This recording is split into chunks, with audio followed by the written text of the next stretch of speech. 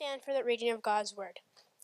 I will be reading from Matthew 5, 1 through 7, which is on page 809.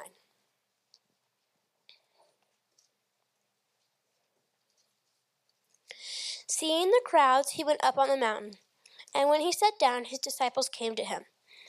And he opened his mouth and taught them, saying, Blessed are the poor in spirit, for theirs is the kingdom of heaven.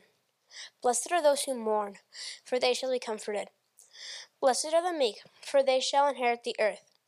Blessed are those who hunger and thirst for righteousness, for they shall be satisfied. Blessed are the merciful, for they shall receive mercy. This is the word of the Lord. Let's pray. Dear Lord, thank you for your words that you have given to us. Thank you for every person that is gathered here today to hear your words. Help us to be engaged and comprehend your words today. Amen. Everyone? Oh, man. That's going to be rough if that's how you guys are. I'm just kidding. Good morning, everybody. Awesome. My name is Shay. I'm one of the pastors here at Living Stones. Before I dive into the text, I actually want to lift up a prayer for South Reno because we really value the fact that we as Living Stones are planting more and more churches because that means more and more people get to hear about Christ. And where before people were having to drive from South Reno up to Midtown, though it may not seem like a long distance for us, man, it was keeping people from the gospel. And so now that there's a church down there, people get to hear about Jesus. And so I just want to offer up a prayer real fast before we get into the text. Pray with me. God, thank you so much for this South Reno plant. This is because of your spirit, God. Continue to plant churches. If they're Living Stones churches where people are hearing about the gospel, thanks be to God that we get a chance to be a part of your kingdom work. But God, we pray for them this morning. I know already people are wanting to come against them and the fact that they are standing for biblical truth and for the preaching of your gospel, God. I pray that you keep them away from the tricks of Satan and that they get a chance to see people come to faith, that more and more people's lives get changed, and God willing, that we will be a city that the rest of the world says, look at the greatness of God in that city. God, we love you. It's through the name of Jesus we pray. Amen. Amen. So we have left behind the joy that was Judges. We are now diving into the Sermon on the Mount, which is in Matthew chapter 5. So if you didn't grab a Bible and open up to that, that's where we're going to be. We're going to be in Matthew chapter 5. And as we're starting this new sermon series, we've named it The Beautiful Way. And the reason we named it that is because as Jesus is teaching what his kingdom looks like through the Sermon on the Mount, he's actually comparing it to the way we live in our little mini kingdoms that we set up. And he's saying, look at my kingdom. It's beautiful and people love each other and the meek are celebrating and people can mourn and the righteousness and all those kind of things flow in my kingdom. And he says, and look at how your kingdom is set up with the death and disease and destruction and people hating one another. And so Jesus is saying, look at my beautiful way. I want to invite you to live in this beautiful way. And as we go through the whole Sermon on the Mount, which is going to take us all the way up into probably about Advent or so, we're going to see how beautiful the kingdom of God is. And I'm really excited because Judges was like, whoa, holy moly. So that's where we are. Jesus is teaching people what his kingdom is like. And through the Sermon on the Mount, he's teaching people things like what you do with your mind and your heart are just as important as what you do with your body. So like if you're saying in your mind, I don't like this person beside me. I know we're supposed to be brothers, but man, I really don't like him. Jesus is saying what you do, what you think about your brother in your mind is just as important as if you were coming against him, actually saying those things to him. Jesus says that if you lust after a person in your heart, then it's just as bad as if you were actually physically touching her with your hands. Jesus is setting up his kingdom that way. He's saying in his kingdom, it's a place where when you restrain yourself from vengeance, it's actually a beautiful thing.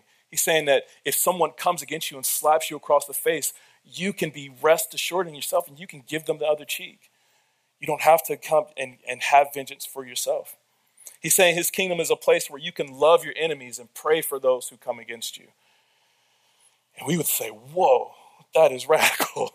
How can we live that way? And that's exactly what Jesus is saying. He's saying, your kingdom is not like my kingdom. My kingdom is beautiful, and I want to invite you to live in my kingdom. And so as a background, I want to actually point you to the verses that are right preceding Matthew chapter 5. Matthew 24, verses 23 to 25. It gives us a context of what was happening around the time that Jesus is doing the Sermon on the Mount. And so verse 23 says, and he went throughout all Galilee, teaching in their synagogues and proclaiming the gospel of the kingdom and healing every disease and every affliction among them. So his fame spread throughout all Syria. Syria was north of where they lived. And they brought him all the sick and those afflicted with various diseases and pains, those oppressed by demons, epileptics, paralytics, and he healed them. Beautiful. And great crowds followed him from Galilee and Decapolis. Galilee and Decapolis were to the south of where they were. And from Jerusalem and Judea, that was kind of to the west of where they were. And from beyond the Jordan, and beyond the Jordan was east of where they were. So the Bible is saying that as Jesus is preaching throughout the region of Galilee, people from all corners are coming to hear about this beautiful way that he's talking about. A place where you can be meek and not be come against. You can be strong in your weakness because Christ is your strength for you. He's preaching this kingdom and people are like, I want to hear more about this. And they're coming from all over the known region. And this gospel message that he's talking about, as he's up proclaiming to the people, he's actually saying, everybody come to me. All residents of the kingdom of heaven, come to me because peace and justice and mercy and righteousness and all the things of my kingdom are coming with me. Live life in this beautiful way. And I'm recalling all the residents of the kingdom of God. And that call is still going out to us today.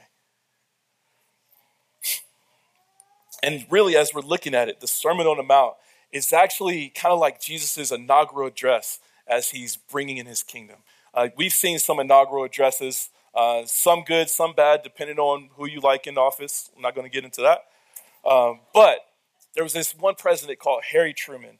He gave an inaugural address in 1949. And listen what he said. He said, the United States and other like-minded nations find themselves directly opposed by a regime with contrary aims and a totally different concept of life. That is exactly what Jesus was saying as he's bringing in his kingdom. He's saying, I am coming into a kingdom that has a totally contrary aim to what they're doing versus what I want to do, and a totally different concept of life. This life is all about disease and death and destruction. This world is all about greed and dirty politics and selfish ambitions. And Jesus is saying, my kingdom is about humility and peace and love and mercy and kindness, forgiveness, and all the things that make a life beautiful. And so we come to the Beatitudes right here at the beginning of his Sermon on the Mount. And the word beatitude, it comes from this Greek word. If I try to say it, I'd butcher it. So here it is. This word, beatitude, actually comes from a word that means favored by God or happy, or where we get the word blessed. And so you see that each one of these, as we go through them, are saying, blessed is this type of person. Blessed is that type of person. That's where the Beatitudes come from. But if we just took it as a person is happy when they're mourning, people will probably look at us like we're crazy, right? Like, how can you be happy when you're mourning? It's because that's a short-sighted definition of what the word blessed actually is. Because the reason a person is happy is because everything is okay with them and God. When a person is blessed, they're at peace with God. There's nothing between them and God. Them and God are on good terms. That's what it means to be blessed. Some people use the word blessed, and you talk to them. Like, I got friends and family members, I talk to them, I'm like, hey, how's it going, man? How's it doing? Oh, man, I'm blessed. And I think what they mean by that is like they got a little bit of money in their pocket and they're not in jail. Like, that's their standard of blessing something. Like, I got other friends like that's just their standard of blessing. But with God, it's so much more than that. With God, it's like everything is okay with me and you. Everything is right. the way it's supposed to be. That's what it means to be blessed by God. There's a man named Bob Marley. You got a couple of y'all might have heard of him. Okay. He had this song called Three Little Birds. And if I start singing, I bet y'all know the chorus. Don't worry about a thing, because it's going to be all right, right? People know that song. And I think Bob Marley was onto something, because that's what our hearts yearn for. We yearn for everything to be all right at the core of who we are. We just want things to be okay. And the problem is, we do everything inside our power to make them okay. And so we do things that are outside of God. So we do things like we strive for money and success, thinking that, man, if I get some change in my pocket and I get this status, maybe this promotion at work, then things will be all right. Then I can take the kids on vacation. Then I can buy my wife a new ring, whatever. Like, you got it, you got money, then it can happen. But that's shortchanging what it means to be all right. Some people think everything will be okay if they can just change the way they see their body. If you guys would have seen me last night trying to figure out what shirt I was going to wear, I'm like trying to suck in my gut, like, is this okay? Or a few years ago, I'm like, yeah. Last night I was like, no. But the thing is, like, I'm trying to gauge my level of being all right with how I look myself in the mirror. And it's shortchanging myself.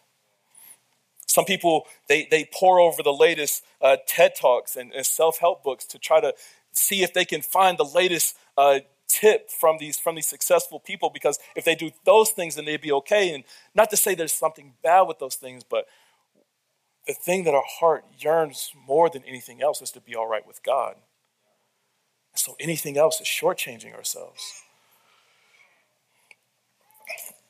And there's a problem in that, because everything is not all right between us and God, especially for those who are outside of Christ. And even sometimes the people who say they're in the kingdom of Christ, but are doing that on the fence thing where Jesus is okay on the weekends, but he's not okay with me during the rest of the week. Everything is not okay with us and God. We live in a world that's wicked and harsh and self-centered and foul and hating and contrary to God in every single way. And we not only live in this world, but we actively participate in it. So even if we wanted to change how we live, some kind of way, the world tempts us to come back over to that, if I can use a Star Wars reference, the dark side of the Force. Right? And this is an offensive way to live to God. Essentially what's happening is we see God and we see his kingdom, but then we say, but I want to belong to this kingdom. And the problem is this kingdom is declaring war on God. It's saying your standard of living is not what we want to do. And when we commit ourselves to sinning, or when we're okay with sin, we're committing ourselves to this false kingdom. And we're at ends with God in those times. It makes us an enemy of God, the Bible says. And in that case, we need help. We need to be made right with God. We need to live in a new, beautiful kingdom. And that's what the Beatitudes are telling us. That to be all right with God means being a citizen of his kingdom. If you are blessed by God, if you're all right with God, you are a citizen of his kingdom. And if I were to boil that down to asking us one question, I'm going to ask this question a lot during the sermon. It's this: are you all right with God? Is everything okay with you and God? There's some of us who can say, yeah, me and God are cool. And we forget about all the stuff we did on the way to church this morning. Or some of us would say, no, everything is not okay with me and God.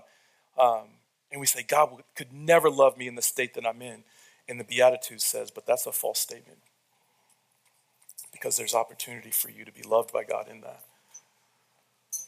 And so there's 3 points that I want to make as I'm asking this question, are you all right with God? The first one is, why do I need to be all right with God? The second is, what does it look like to be a citizen of God's kingdom? What does it look like to be all right with God? And the third, what do I have to do to be a citizen of God's kingdom? Those are the 3 points we're going to be going through. And so the first one, why do I need to be made all right with God? To answer that question, I got to go back to Genesis. So, Genesis chapter 1. God creates everything. Every single thing. God, and it's not that anything was there. God said, let there be, and it just was. The power of God in his perfection says, let there be light. Boom, there was light. Let there be earth. Wham, there was earth. Let there be stars and moon and quasars and all kind of other crazy stuff out in the universe. Bam, everything's created, right? God, ex nihilo, out of nothing, creates everything. And as he's creating it perfect. Imagine that. You could hang out with a lion and everything's okay. You can climb up to the top of Mount Everest and not have to take an oxygen tank with you because you just want to explore the beauty of God's creation. God made everything perfectly beautiful, and he set himself over the king of his own creation. And then within his creation, he creates Adam. And he sets up Adam. He creates him out of the dust of the ground, and he breathes life into him. He says, Adam, you are now my vice king. And though I get to rule over everything, you get a chance to manage it. How cool is that? There's this perfect relationship with God. Things were so good between Adam and God that Adam could just be completely exposed to God and not have to hide from him. He could just walk with God daily. The Bible says God would come into the cool of the garden and he would walk with Adam. You guys ever yearn to walk with God? Just everything laid out before God. And not have to worry that God was going to judge you for anything or that anything was wrong between you and God.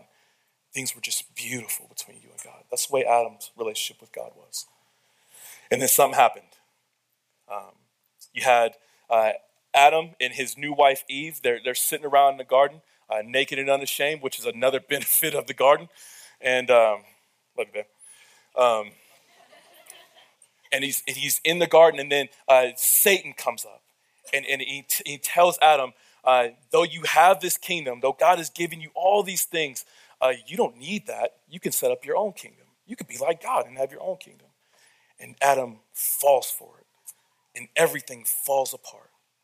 And now this rival kingdom is set up to God's perfect kingdom. And now things are not okay with God and his people anymore.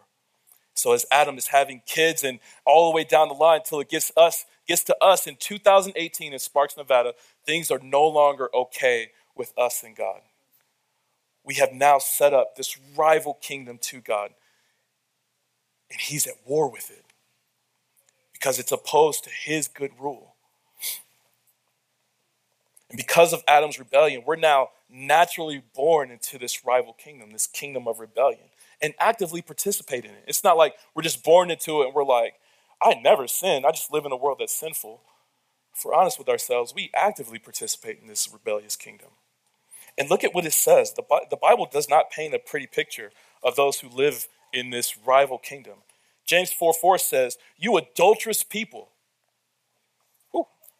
Do you not know that friendship with the world is enmity with God? Enmity means you guys are beefing. Do you not understand that friendship with the world is enmity with God? Therefore, whoever wishes to be a friend of the world makes himself an enemy of God. Whoa. And look at what the payment is for living in this world. Look at what we get out of it. Romans 6:23 says, the wages of sin, that's rebellion against God. The payment for rebelling against God is death. And not just the first time we die that everybody goes through. This is an eternal punishment. Look at what it says in Matthew 25. Matthew 25:46 says, those are the rebellious ones, will go away into eternal punishment. Our rebelliousness has eternal consequences. It's not just that we have it in this life. God is looking at it through the lens of eternity and saying, everyone who rebels against me will be sent away into eternal torment. We need help. That's why we need to be made right with God. Because things are not okay with us. And our eternity is on the line. Are you all right with God? And the Bible says this isn't just for, the real bad people in our society, right? Like serial killers and child abusers and like rapists and people who live inside the DC belt loop. For them, right? No, the Bible says everybody shares in this rebellion. Everybody is guilty of it. The Bible says there's no one righteous, not even one. Not even that person that just went through your head. They're not righteous either. We need to be made right with God. Because if there's anybody we don't want to have beef with, it's the guy who looked at Sodom and Gomorrah and said, I'm sick of what they're doing, and we can no longer find Sodom and Gomorrah on a map. This is the man, this is the being, the man, the Godhead who holds our eternity in his hands, the man who has the power to, and authority and righteousness to send us to hell for our disobedience. We don't want to have beef with him. So we need to be made right with God. But my second point, what does it look like to live into this kingdom? Like we want this, we want to be made right with God, but what does life in this kingdom look like? That's where we come to the Beatitudes. Look at chapter 5, verse 1. It says, seeing the crowds, he went up on the mountain, and when he sat down, his disciples came to him. So Jesus, seeing the crowds of people, they're all gathering around from all over the place, and some people are probably opposed to what he's saying, but most are there because they want to hear what he's saying. They're bringing their sick people so he can get healed, and they think it's like a magic trick, but they don't care. They just want their people healed. So all kind of people from all kind of different aims, right? And he goes up on this mountain that's in the north of the Sea of Galilee in a place called Capernaum. And his disciples come around him, and they're ready to receive the teaching. And imagine a scene with me, right? We're out there. There's a crowd of people all around. They're from different, all over the country, from different places. They got different accents, different walks of life. Sometimes they got probably that from the South. From the South, they got that Southern twang to them. So you got those folks that you're trying to deal with, trying to understand what they're saying. And you got people from different job backgrounds. So they got different smells on them. Like you got the goat herder over here who just, whatever that smell is. And you got the guy who's probably allergic to cheese, and he had a grilled cheese sandwich that morning. So you got that smell going on. And so you got all this stuff happening, and people are talking and interacting. There's all kind of stuff going on. And if you can imagine it, the Sea of Galilee it's like crystal out there, and it's warm in the Middle Eastern sun, and this cool breeze comes off that Sea of Galilee, and it's cooling you down. And so everything is, all your senses are alive, and there's this electric vibe in the air as you're waiting and anticipating this man that you've traveled for miles to come in here. And finally he steps up and he sits down, and everybody goes quiet, right? And I can imagine Jesus as he's looking out over the crowd, and he's looking into the people's faces, and he knows each one of them by name. And he's saying, I know you. Like you're here, and you're humble, and I love you. And you're here, and you're a skeptic, but I love you. And you're here, and you're here, and all these people are here, and it's just swelling Jesus' heart with pride. And I can imagine just a smile coming to Jesus' face as he says, these are my people. I love them so much, and they need to hear about my kingdom.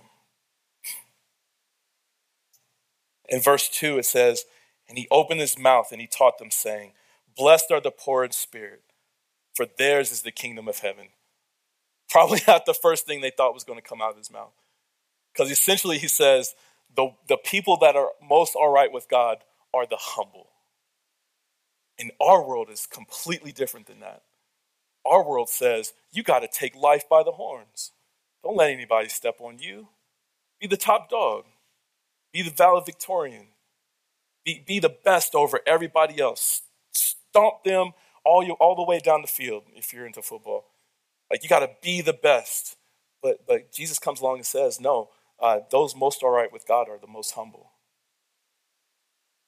And in this kingdom of heaven that he's talking about, he's expressing this special presence with God. So in other words, Jesus is saying those who are the most humble are the ones who are going to get my special presence. It's not the person who's self-promoting. It's not the person who's success-driven, who knows all the right people, who's the squeakiest wheel in the crowd. It's the humble. God's special presence is reserved for those who are serving others, who are forgiving people completely, who are forgiving when people do wrong things against them, for people who are not looking for special recognition when they do a good job. They're not looking for attaboys. They're counting others as more important than themselves. These type of people, the Bible says, belong the kingdom of heaven. So my question to you is, are you all right? Are you humble like this? I'm going to keep asking these questions as we go through these Beatitudes, because as Jesus is saying them, I'm sure the people in the crowd were feeling the same thing. Like, I hear you, but I'm not like that. If this is what your kingdom is like, I don't know if I belong. But there's good news at the end. Put your seatbelts on. Verse 4 says, "Blessed are those who mourn, for they shall be comforted." These people, these people were living in a culture there, and where those who mourned were ostracized. They were saying, "Get over yourself. Why are you still mourning? It's been days and weeks. You should be over this by now. Why are you continuing to mourn? Why do you care about what's happening over there? That's not concerning you." But these were people who were connected to their culture in an intimate way. And so they understood what was happening on around them, and they knew that they had this separation from God that was terrible. They were supposed to be God's people, and a lot of them were mourning internally. Do we mourn like this? As you turn on the news and you see what's happening around the nation in the places like Chicago, do you mourn for those people? People are getting murdered on a daily basis. Do you mourn for them? Do you mourn for seemingly godless places like LA, Chicago, Vegas, where Christ is nowhere to be seen? Do you mourn for places like that because they don't know the truth of the gospel? Do you feel hopeless to change anything? Or since it doesn't directly affect you, do you just kind of put it to the back burner? Do you mourn? Are you all right with God? Because God is saying it's those who mourn who are all right with him. To them, it says, belongs the kingdom of God, who will receive this deep soul comfort that their souls need. Verse 5 says, "Blessed are the meek, for they shall inherit the earth." There's a real fundamental difference between being meek and being weak. And a lot of people hear meek and they say, "Oh, so you just want me to be some kind of doormat. Let somebody smack me in the face and me just like turn the other cheek." And people stay away from Jesus because of verses like that. But listen, you being a doormat, it's like that's weakness. And that's not what Christ is advocating. He's advocating meekness. Meekness is the idea that you have the physical strength or social standing to do something about it, but you choose not to because you have the strength. It's not in question. So it's like me and my 10-year-old, oh my goodness, me and my 3-year-old son, we play tackle sometimes, right? And he's scrawny. Like he's got this little 10-pound frame, right? I'm not 10 pounds, by the way. But he has this little 10-pound frame. And so he comes charging at me and he rockets himself into my side. And so there's a way that in my strength, I can just let his little butt bounce off me and be like, "Yeah, now what you got?" But I don't. I have the strength to resist him. But in that meekness, because I love him, I give in. And I allow him to tackle daddy. You see how that works. We have the strength to do something, to say something back, to puff your chest out if you wanted to. But in our meekness, we say, "No, there's something greater for me, and I don't need to have vengeance for myself." A lot of people feel like it's the one who is the biggest and the baddest and the fastest who should get the biggest reward, because our world is built on the survival of the fittest, right? So the strongest survive. It's never the mild-mannered reporter who gets the girl. It's always the guy with the big bulky muscles and curly hair and unitard spandex. That's who gets the girl. It's never really the stay-at-home mom who gets teacher of the year. Even though she may be putting in all the work and standing strong against what culture is trying to tell her she should be doing. But in her meekness, she says, but I see something greater. That's meekness. Meekness is not being a doormat, but it's also not smiling in someone's face, but then cursing that person out under your breath. It's being meek both externally and internally. It's having a gentle and quiet spirit, the Bible describes it as. Being meek requires that. But please hear what I'm saying in this verse and hear what the verse is saying.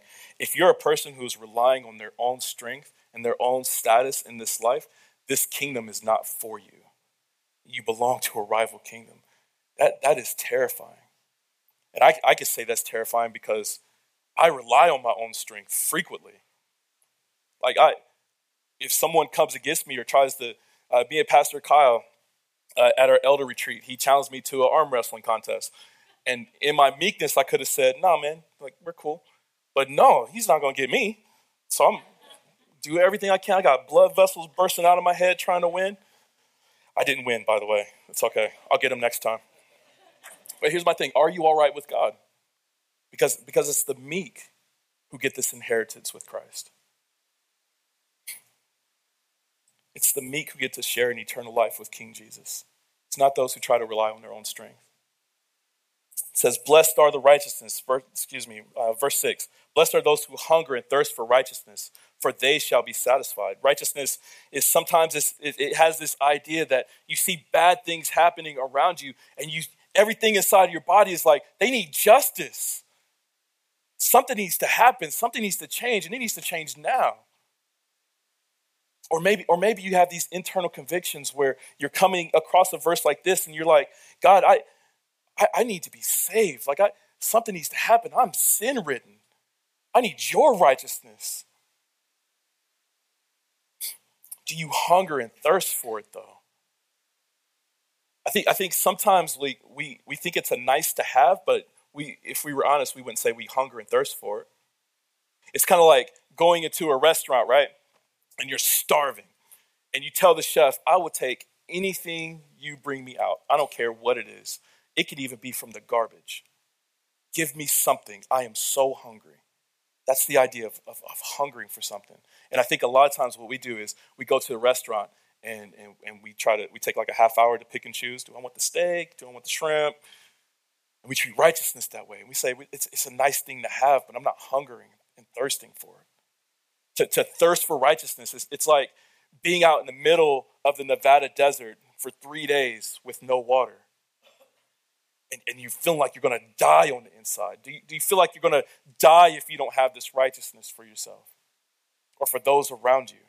Do you hunger and thirst for righteousness? Because the Bible says it's those who get this special presence with God.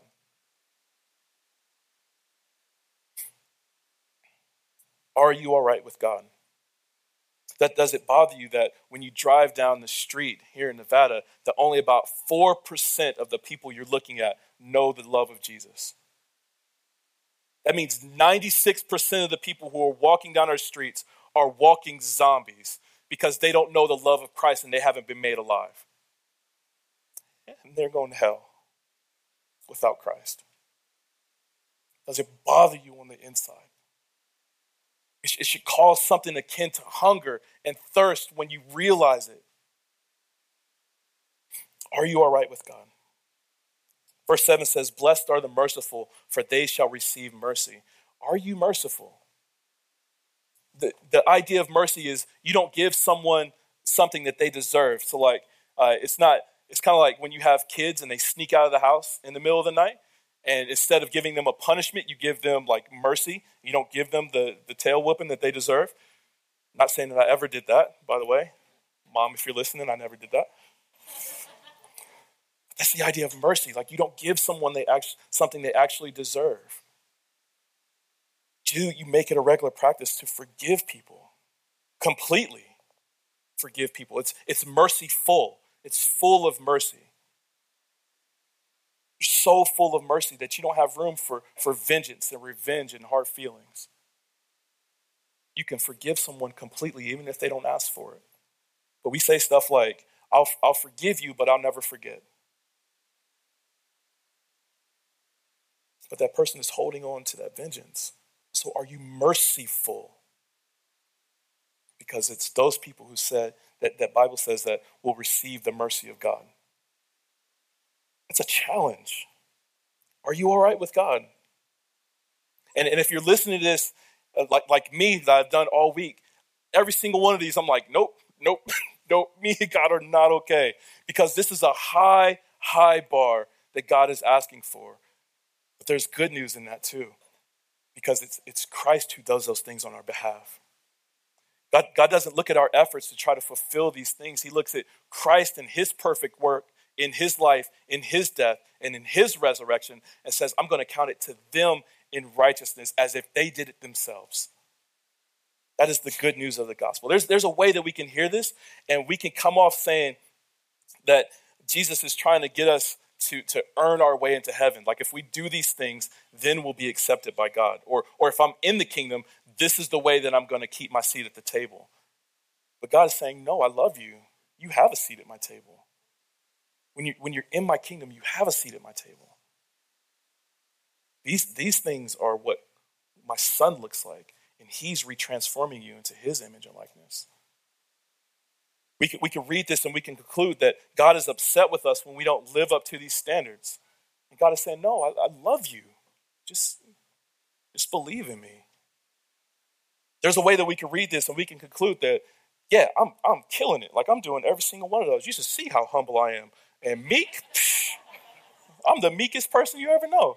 Slap me right now, find out. And God is saying, you know what? You could follow every single one of these perfectly and still not be okay with me. The way you're okay with me is you accept my son. This is not the entrance exam into heaven. This is what Christ is transforming us into. So what do we have to do to be right with God? That's my third point. What must I do to be a citizen of the kingdom of heaven? Man, it is so simple, sometimes it hurts. Turn away from your sins and believe in Jesus. There's no magic formula here. Just turn away from that rival king and point yourself to the actual king. The Bible says, believe in Jesus and you will be saved. Jesus has already cleared the way for you to become a citizen of heaven. He's already lived a perfect life of humbleness and mourning and meekness and righteousness and mercifulness. There's nothing you could do to add what he's already done. The most beautiful thing Jesus did was to climb up on that cross, lay down his life for those he calls his friends, and then raise back up so that he can give them eternal life. That is the beautiful way. Jesus, as he's up on the cross, and he's screaming out, "It is finished," put to death any of our attempts to try to make ourselves right with God. When we're in Christ, we're right with God. God looks at this question, are you all right with God? And he says, if you're my son, the answer is a resounding yes. Well done, good and faithful servant, for believing in my son. And though we experience these Beatitudes now, I don't want to make it seem like these are all things that are like in the kingdom to come, because there's a way that you can read it and say, man, God's kingdom is going to be great. And while we can yes and amen that, we get a lot of this stuff in the here and now too. God said that the kingdom of God is at hand. It is right now. God said that the kingdom of God is already dwelling within you. We already have the meekness and righteousness and everything else we need to live a holy life that is pleasing to God. Because we have it through Christ and what he did on the cross a long time ago. So 2 things that I want to give us as words of application. First is an encouragement. And it's this: don't be afraid to live life in light of the cross. And here's what I mean by that. As we're going through these Beatitudes, it says, the first one says, blessed are the poor in spirit. Don't be afraid to live a humble life. Don't be afraid to get humiliated in this life. There's going to be people that as you're walking through life and you're claiming Christ and everything's going great, they are going to come against you and come against you terribly. And they're going to talk bad about you. And some of you may lose jobs. Some of you may lose reputation. Some of you are on social media and you're proclaiming Christ and people are coming against you like you're just a terrible human being. Don't be afraid to be humiliated. Because it says, theirs is the kingdom of heaven for those who are humiliated in this life. The Bible says, blessed are those who mourn. Don't be afraid to lose things in this life. Don't be afraid if things are taken away from you, family members or reputation or toys or any of those things. Don't be afraid to lose those things because your inheritance in heaven is going to be far greater than anything this life has to offer. The Bible says, blessed are the meek. Don't be afraid to hold yourself back. You may have the strength and power to do something about it. You may have some nice pecs. You can bulk out a little bit. But don't be afraid to live meek. If somebody comes against you, say, okay, I know where I'm going to spend my eternity. I don't need to exercise vengeance on you. I can be meek, and that's okay.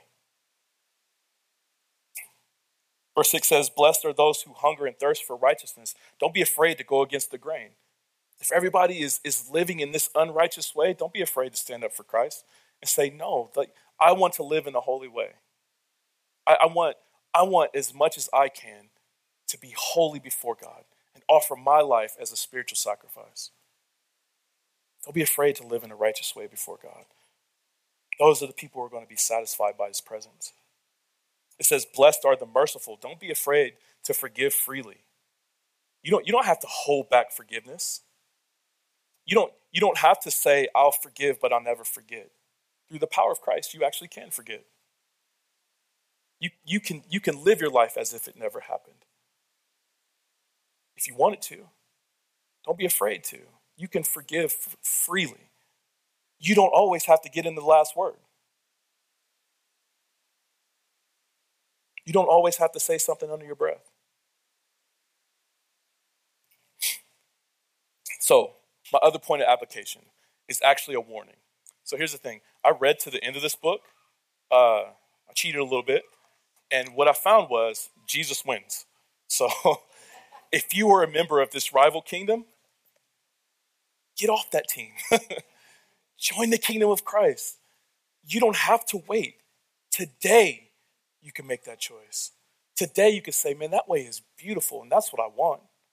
I don't want everything this world has to offer. It hasn't offered me anything thus far, but the kingdom of God is offering me eternal life and a chance to be humble and be loved at the same time, to be meek and still be accepted, to mourn and not feel like something's wrong with me.